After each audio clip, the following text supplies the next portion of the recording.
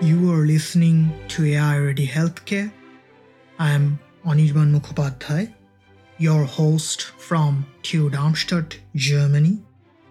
The purpose of AI Ready Healthcare is to connect the advanced technological knowledge of MICI society to different stakeholders, such as clinicians, industry personnel, regulatory personnel, to name a few.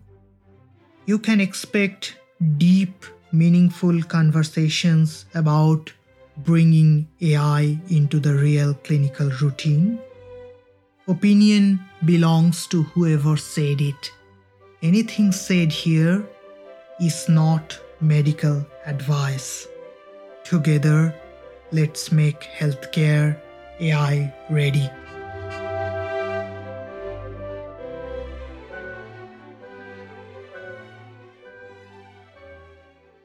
There was a veil between them, composed of good thread, not carelessly woven.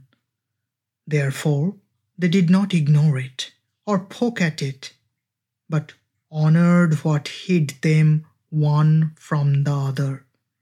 Thus, they served their love as those old Spanish masters served, the one who does not manifest.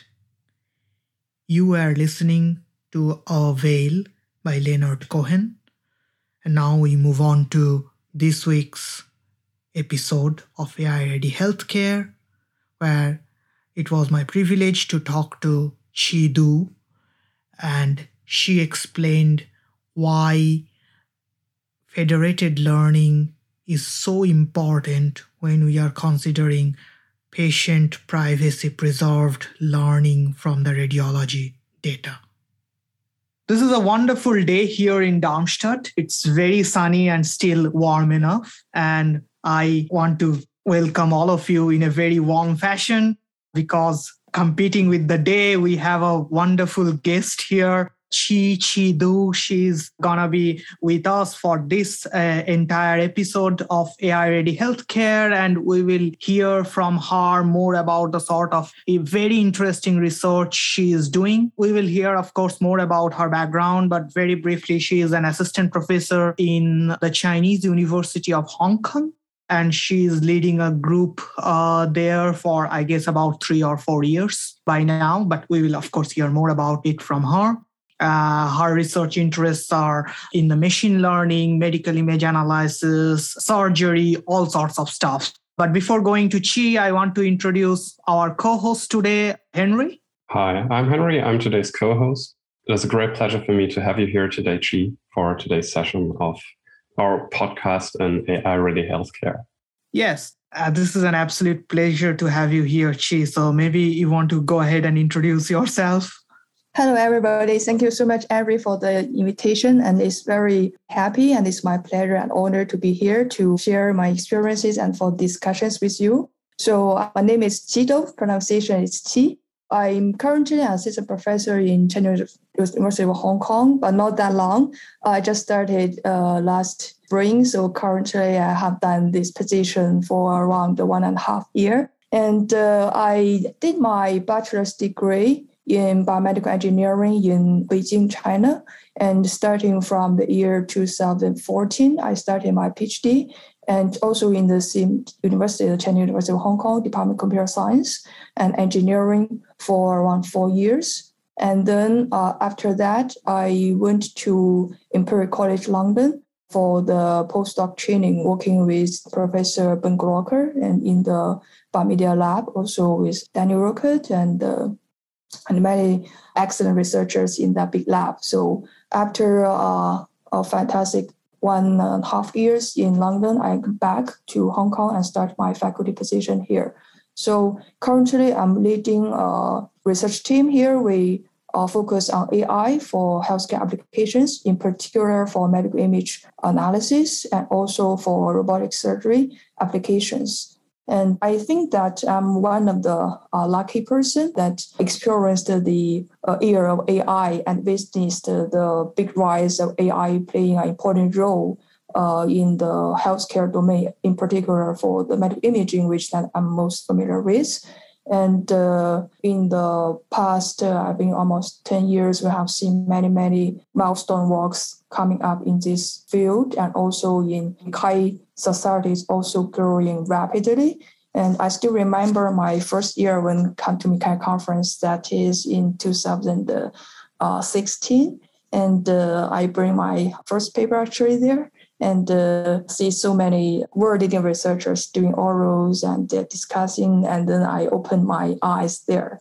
And then that afterwards, I further determined my mind and interested to going further in this particular field to do more researches. Yeah.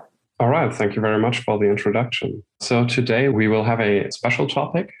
So in the previous episodes, we have discussed about various topics such as COVID-19 diagnosis and using data sets from multiple centers and combining these data sets. And today we're going to address a technical topic related to using multi-center data sets, which addresses federated learning. So federated learning will be today's major topic. So I'm going to ask you, Chi, about federated learning in general, because you have published in this field and you are an expert in federated learning. So can you maybe give us a quick introduction about this research field and what it means in technical terms? Yeah, thanks, Henry. I also believe that federated learning is an important topic and also becoming more and more important topic in nowadays if we talk about large-scale medical imaging with AI. So basically, I think for federated learning, that is a very useful paradigm for decentralized training. Basically, in medical domain, if we have different hospitals and they are willing to share their data, but also have the need to protect the privacy of patient data, then the federated learning will be an ideal scheme to allow this collaboration while making the data is well protected. So I think this stands an essential position of the medical imaging algorithm aspect. So I started to look at the multi-center learning problem around 3 or 4 years ago. At that time, the deep learning model, in particular convolutional neural networks, have made breakthroughs in performance, basically in accuracy, predictions for some well-established tasks like the detection and segmentation. Even sometimes the model is performing in a comparable, performance in comparison with experts in the domain. And one most important reason or engine behind such high performance is the large amount of data. So people starting to realize that collecting more data will be an important field to make AI that actually play an important role, that is make it possible to translate the techniques into clinical use. So at that time, there are also, meanwhile, many public challenges that people release the data set. And some of the data sets, they share the same tasks. There are different data sets. For example, all of them, they segment same particular type of organ or diagnose the same type of diseases. And motivated by this, we started to think about how about we combine these different data sources together to do the training. And then that is basically forming the scheme of multi-center training. And after some preliminary observations from the experiments and practices, we found that basically putting this data simply together can sometimes not naturally give you the best results, because the different data sources, they have their own characteristics. For example, some hospital may use this particular vendor machine like the Philips, and some others may use Siemens, etc. So all this data, they have a type of heterogeneity in the distribution. Even sometimes from the naked eye, like us, the engineers doing AI-related research for imaging, we may not even notice the differences in the images. But the model is very sensitive. So with the appearance of the performance drop, that you train one model on one data set and put it on another data set for validation. So this naturally puts up the challenge that how can we basically or effectively put multi-source data together. So that is the problem that we studied around about 2 years ago, and with some normalization methodologies and also some other researchers in the field proposed some adversarial trainings and some the regularization methodologies to allow this kind of training on multi-source heterogeneous data. And now federated learning even make this possibility further. For example, if we can use federated learning and more hospitals or more and more institutions, they are willing to join these collaborative efforts to train a model. And for one benefit is to collect more data, but in the meanwhile, also bring the challenge of more heterogeneity in the data set. So that's why in federated learning research, currently in the literature, people talk about the topics of non-IID issues. It basically means the data not sampled from the same distribution or same identical distribution. So those heterogeneity issues poses challenges to federated learning. And also, if we consider some medical domain-specific challenges that is on top of the federated learning paradigm, for example, if some hospitals they have very well organized data set and the data well labeled. But some hospitals or some clients in the federated learning, they are willing to share their data, but they don't have time or due to many reasons, they don't have the labels. And then how could we still form this federated learning training program by welcoming all the participants that are willing to share their data? And this is also one issue together with federated learning nowadays. And for another example, let's say the data amount is not consistent across hospitals. Maybe some major hospitals, they have a lot of data, and some small hospitals, but they also are valuable in the collaboration, but the data amount is not so balanced. And then how could solve the issue on top of federated learning is also a major topic that can bridge federated learning into translational level performance to the medical applications. And so that's my feeling and my research, basically trajectory for federated learning. So it comes from the needs from the domain. So people want to collect more data, and more data can basically help a better performance for the tasks, and then that can ultimately to allow the final solution in some practical problems. And technically, there are also some domain-specific issues on top of federated learning. So, for example, as I mentioned, data heterogeneity, sample balancing issues, labeling imbalance issues, and also the data amount imbalance across clients, and all this coming together with the excitement of federated learning. And that's all we need to solve if the federated learning is play a really important role or is making it really work in the medical domain.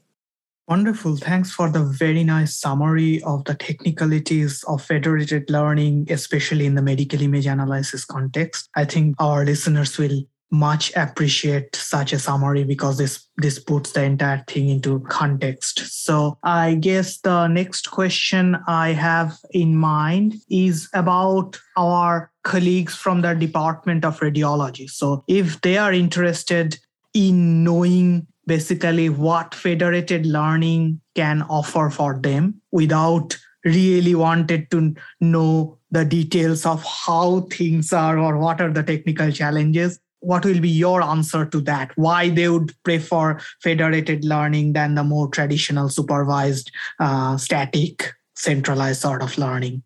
I think this is also an interesting topic, and I also discussed with my radiologist colleagues, and they also sometimes ask similar points. And I think federated learning, basically, it can allow more possibilities if the clinicians want to join the AI rise or do some AI-related works. So, for example, if in traditional supervised learning, if one center, they only have a small amount of data, that's basically not very easy to get a very good model. And the federated learning, they allow the joint efforts gives new possibilities for allowing many people working together so that they can get integrated efforts to achieve something that otherwise cannot be achieved on a single center. So for radiologists, particularly, I think there's a very huge opportunity. Basically, you know that currently the radiology image analysis is getting almost the highest performance among all the AI image applications. And that's also the most of the public data arrive fall in the radiology part, like CT, MRIs, and ultrasound, etc. So in terms of this, I think the radiologist, from the clinician perspective, as engineering, from my own opinion, I think the clinical topic or clinical task is an important part in the study. So the technologies, the methodologies can sometimes be general, so it can be applied on many, many different scenarios. But the task itself have an important role here. So for some particular diseases, and each hospital may only have a small amount of data. Because basically, it depends on the prevalence of the disease and the population cohorts of the patients. And getting joint efforts to solve this particular data scarcity-based applications or scenarios can give a better realization of the value of federated learning and the joint training effort. Yeah. And also the federated learning can help alleviate some of the concerns from the clinical colleagues. So sometimes if we collaborate with like radiologists or some like surgeons, and I do some surgical basic things, and they very careful about the patient privacy, the data. So if the federated learning paradigm, and you can tell them that the data can be only stored locally and only the model is uploaded for training, and then they can be better, alleviate their concern on the data aspect and more basically willing to do the collaboration and move forward in some cases. Yeah. Wonderful. So I have a follow-up question to that. So imagine if I am a radiologist sitting in hospital in the developing world, right? So I might ask you that if it's a rare disease that occurs, 5 times or 10 times in a year for my department, why do I care about your AI method or deep learning method of whatever, static, federated, dynamic, continual? I will just do it myself. So what would be the sort of benefit that deep learning AI method trained in a federated way can bring to the developing world when it comes to sort of rare diseases that you are mentioning? So you mentioned the developing world. I believe that's also an impact area that this AI-based automated diagnosis will eventually realize its impact in. So I want to also clarify a bit for the very rare diseases, as you mentioned, maybe 1 year there are only a couple of cases. For those rare cases, I personally think that's not so ready to be used for federated learning, as you mentioned. So even we collaborate together, it's only 100 cases worldwide, but the development and the infrastructure and the training may take a lot of efforts, much more than that.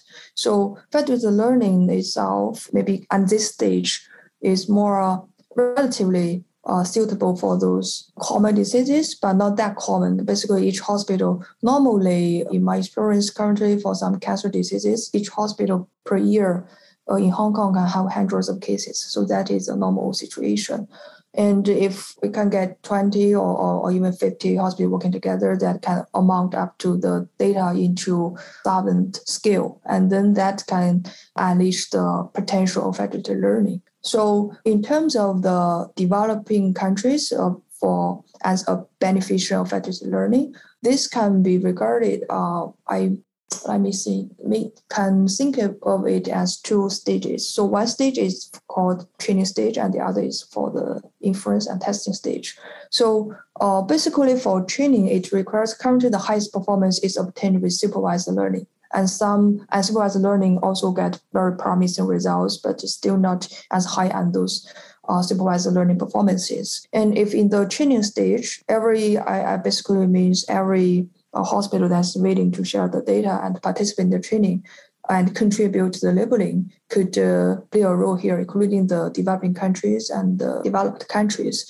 And in the testing procedure or the testing stage, the developing countries will potentially have more benefit. So basically, the model have already absorbed the experience and expertise from those experts, clinicians, radiologists, etc., from those developed countries. And all this knowledge and experiences and observations are already absorbed in the model, in the complex neural network. And this AI model, if deployed to the developing countries where the cases may not be that large and the appearance may not be very well gathered, and with the help of this absorbed knowledge in a model-wise, can help the diagnosis performances in those developing countries. And in terms of federated learning, it also allows this kind of knowledge transfer from the global client to a global node to each single client that is participating in the training and testing.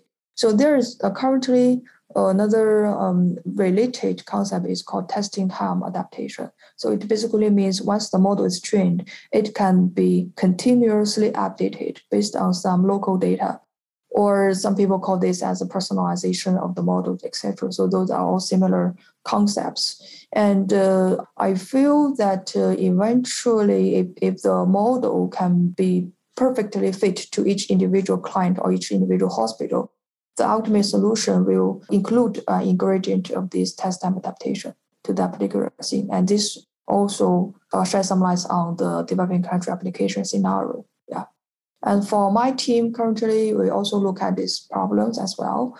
And for the setting of federated learning generalization, so we look at the training of inside federation, basically means in all the training sites are within the federative training scheme. And also we emphasize on the outside federation. Basically, we study how the model can be generalized afterwards this centralized training and sequentially including new clients into the federated family. Yeah.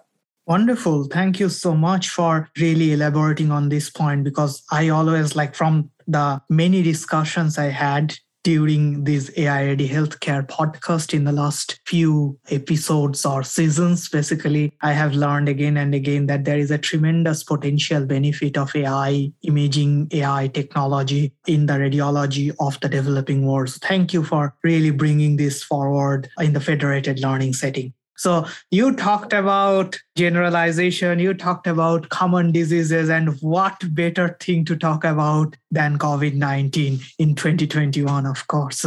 So, and that brings us right to the topic of your recent paper, which is published in Nature Partner Journal's Digital Medicine. The paper is called Federated Deep Learning for Detecting COVID-19 Lung Abnormalities in CT, Privacy Preserving Multinational Validation Study. It's a 2021 paper where she is the first author. So we will dig deep and learn more from her. What was the experience? How was the paper written? How was the paper conceived? All these very interesting things. But this is really a paper which I recommend all our listeners to really read and go through it. It's a wonderful paper that takes a lot more effort than just writing codes in Python, and you will see immediately the access of efforts are so much different than basically downloading data from web, downloading code from Python and making things happen.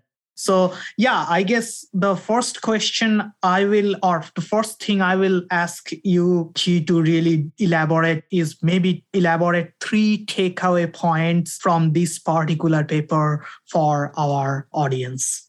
Thank you very much for mentioning the paper. So I want to say this paper is not possible without all the great support of all the co-authors. So we built a wonderful team, including the colleagues from engineering background and like me in our department, and also colleagues from the Faculty of Medicine from Radiology Department and CHK, and also the international colleagues like Professor Ben Glocker and Daniel from Imperial and TUM, and all their collaborating clinicians there, and also collaborators from mainland China, and also based on the engineering and the clinicians in mainland China. So without this wonderful team, the paper is not possible. So I have to first make the first point, or one of the 3 points. The first one is to big thanks to the fantastic team. And this also reflects the nature of this kind of interdisciplinary research, especially for the COVID-related study and the special time. So close collaboration have to be formed to be able or support such kind of study. So that is the first. important thing. And the second thing would be, so that is my in particular first work applying federated learning to medical imaging, basically from our team. And then a special time. The story behind that is around the February last year, and I just onboard my new position here at CHK in the middle of COVID. So I started to think about why not do something related to COVID. And then I started to talk to my colleagues around, also including my long-lasting collaborator, the radiologists in Hong Kong U and CHK, and etc. So ask about the data issues. So this is the most important thing. So without data, you can't do nothing. So basically, with their strong support, we collected multi-center data from Hong Kong, including 3 local hospitals. And we also hurried up to do all the annotations manually, we also with the strong support of the team, so that we can do things quickly. And then build up the federated learning model to do the abnormality detection.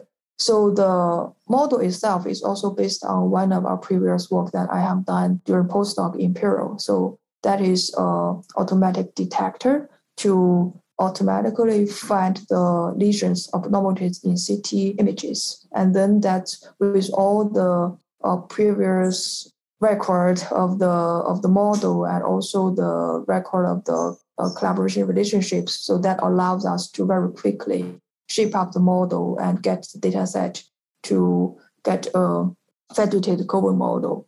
And then one important thing, as I just mentioned, is the generalizability of the model also applies for the federated learning model. So we started to look for the collaborative data sets worldwide and to validate the model. Also, basically, we found 4 different sites within a very short period of time. So everybody is very supportive and active very quickly, at that time. So time is very important.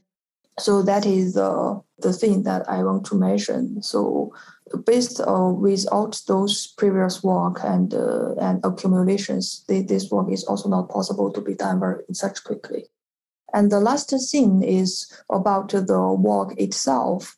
So, and I mentioned that is the first work that we practically do federated learning for medical imaging in my team, and we observed the effectiveness of this technique, and that enhances our phase in studying federated learning, further applications, and in wider topics. For example, we currently study inside-outside federation and semi-supervised, etc. things. And in the study, we do observe that the joint training from multiple sites, even in a decentralized way, can yield better performance than single center training. So that basically means the observations of federated learning of its previous success in other regions, other domains also applies here in medical imaging.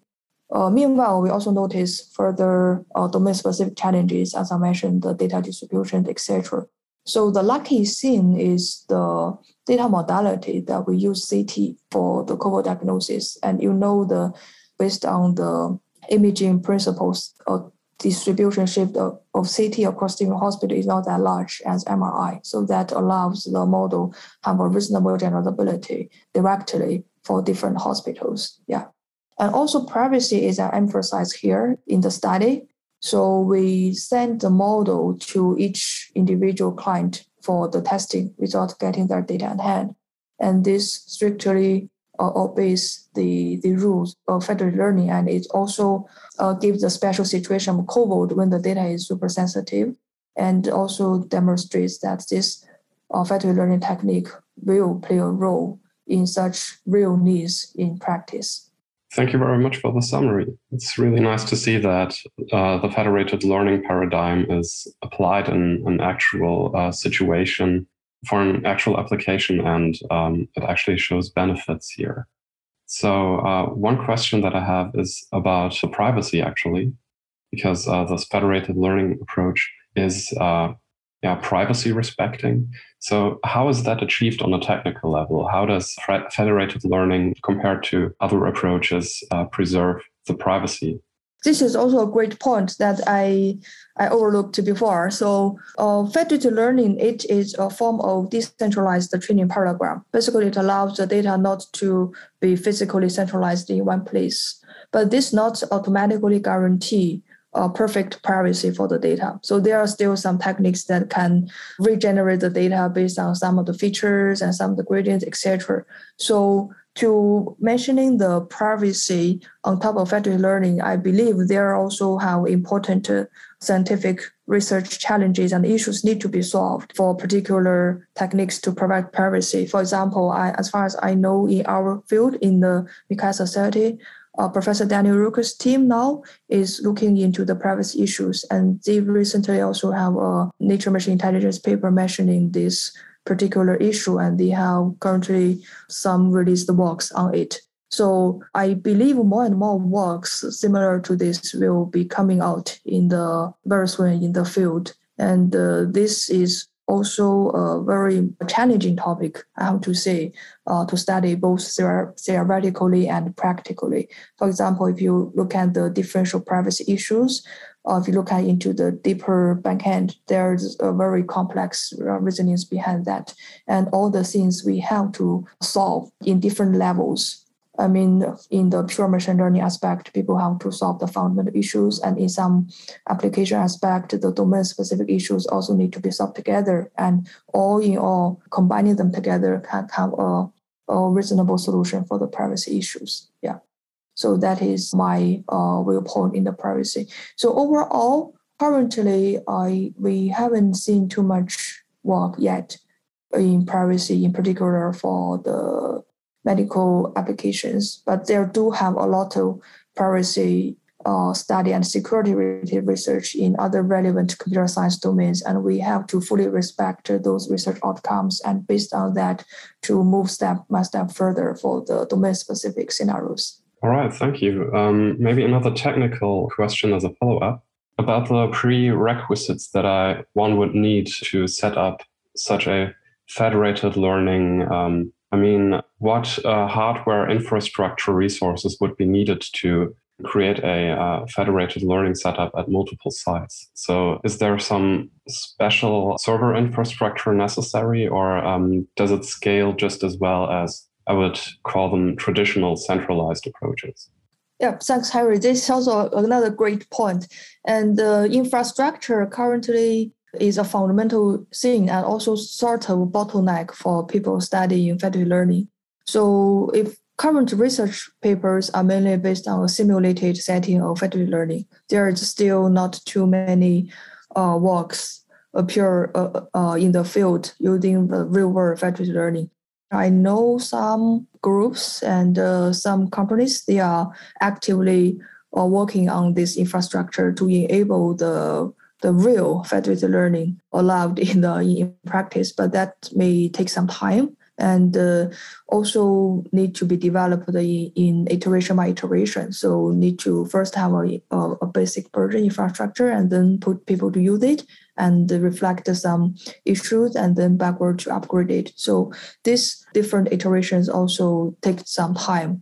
But I believe this infrastructure setting will eventually come out in the field, because that is a must thing that if we want to push this technique into the practical use. Some big companies worldwide, as far as I know, for example, the NVIDIA, they are doing relevant things, and the Intel also has related things it's undergoing. And in particular for NVIDIA, also people from MICCAI community, for example, Ross and Daguang, they are in NVIDIA from medical imaging background, and they also actively develop FL algorithms on the distributed setting and based on their NVIDIA infrastructure. And they also recently have published very high impact papers. If I remember correctly, it's also for covert applications. So as you see, people are actively studying this area, both in implementations and also in methodologies. And both of these infrastructure development and algorithm development, they happen in parallel.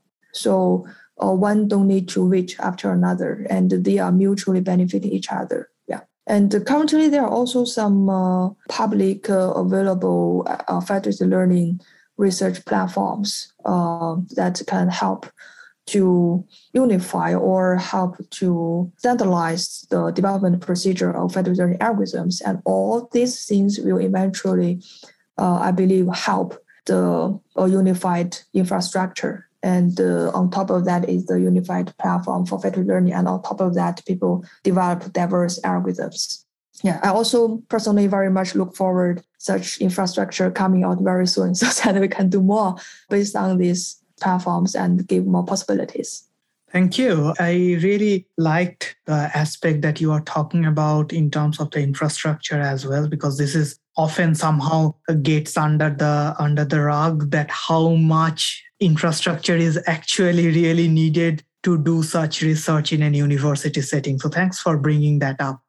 In the introduction of the paper, you were basically talking about the generalization across countries, across centers. And if we see the paper that you have written, you are using all sorts of, not you, but the hospitals basically are using all sorts of vendors like GE, Siemens, Philips, Toshiba, you name it, they have it there. And then you are showing your method generalizes to all these setups, which is an amazing feat on its own. But another thing that you mentioned around that time is basically the imbalance of the data set and how that might impact the performance. Now, if we look at your data set, we see that there is a massive imbalance in both training and testing data. So, for example, in the training data, I can see one center provided 65 or so cases, the internal ones, versus the other two together had 10 cases. Similar thing is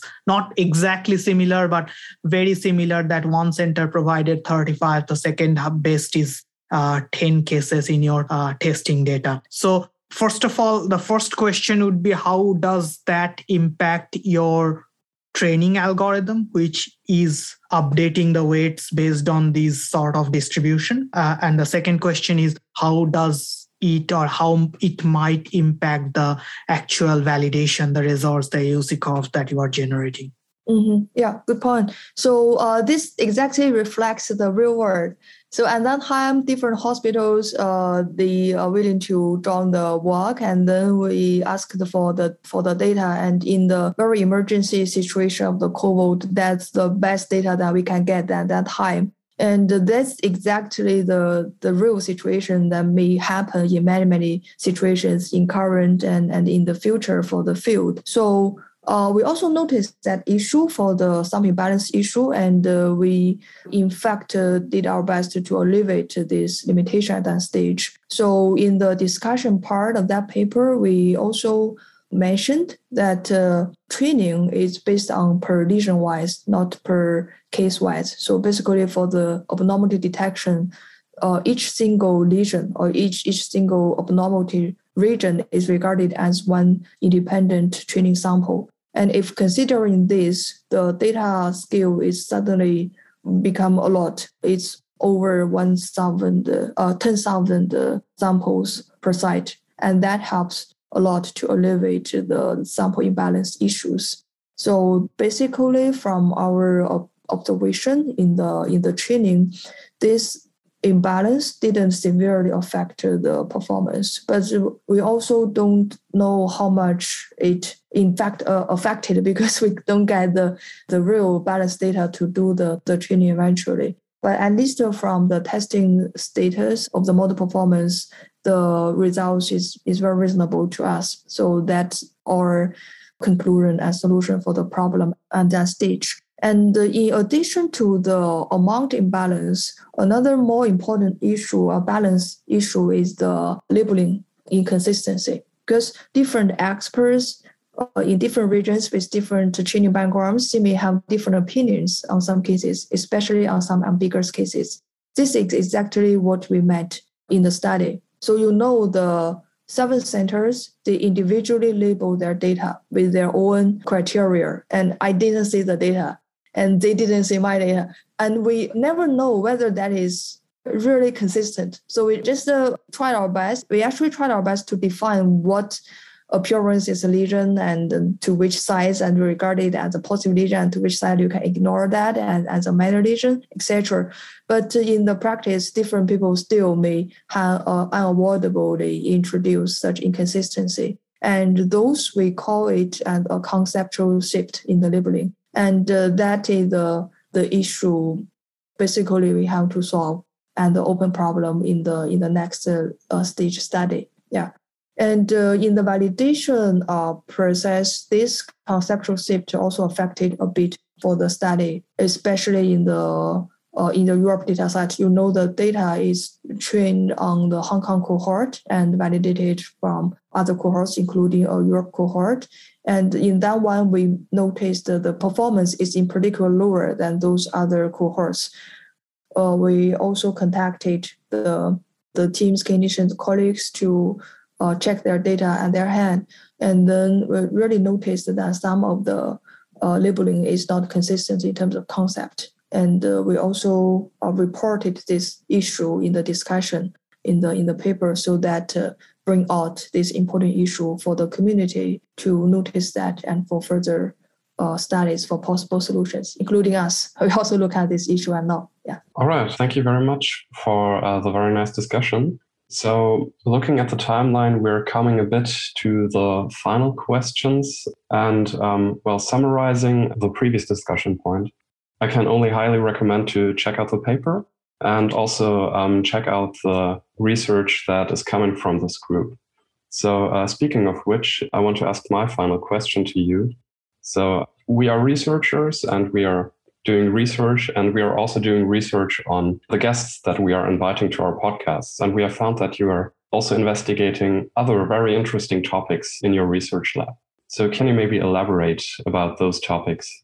Yeah, thanks, Harry, for the opportunity for me to mention other topics that is happening in my lab now. Yeah, so currently we are I'm a little bit extending the research from radiological image analysis to some intervention-related studies. As you know, diagnosis is definitely one important phase in the whole chain of clinical care.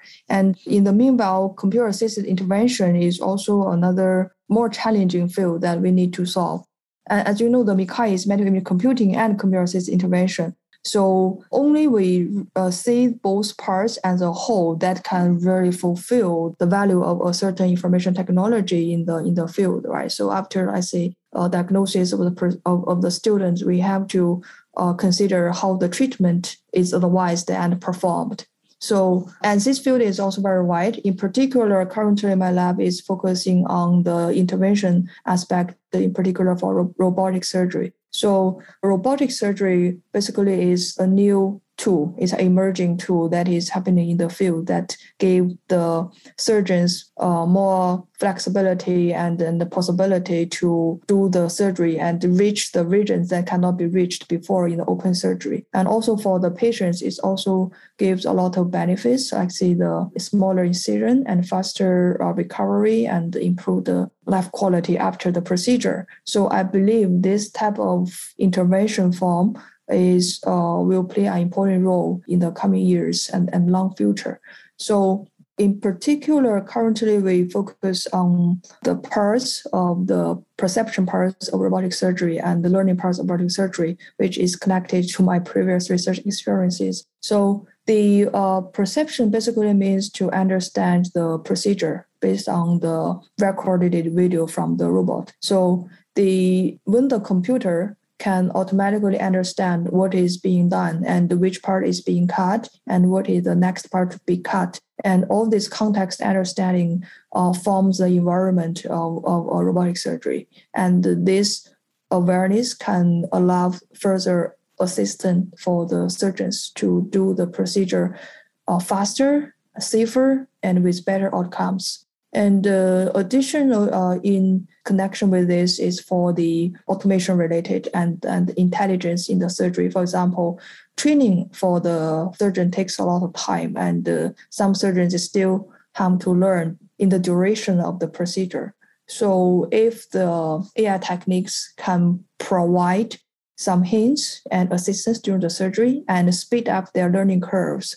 So that can save out a lot of effort for the surgeons to do the training and get familiar with the procedure. That is better for shorten the surgery time and shorten the queue for the patients in waiting for doing a procedure.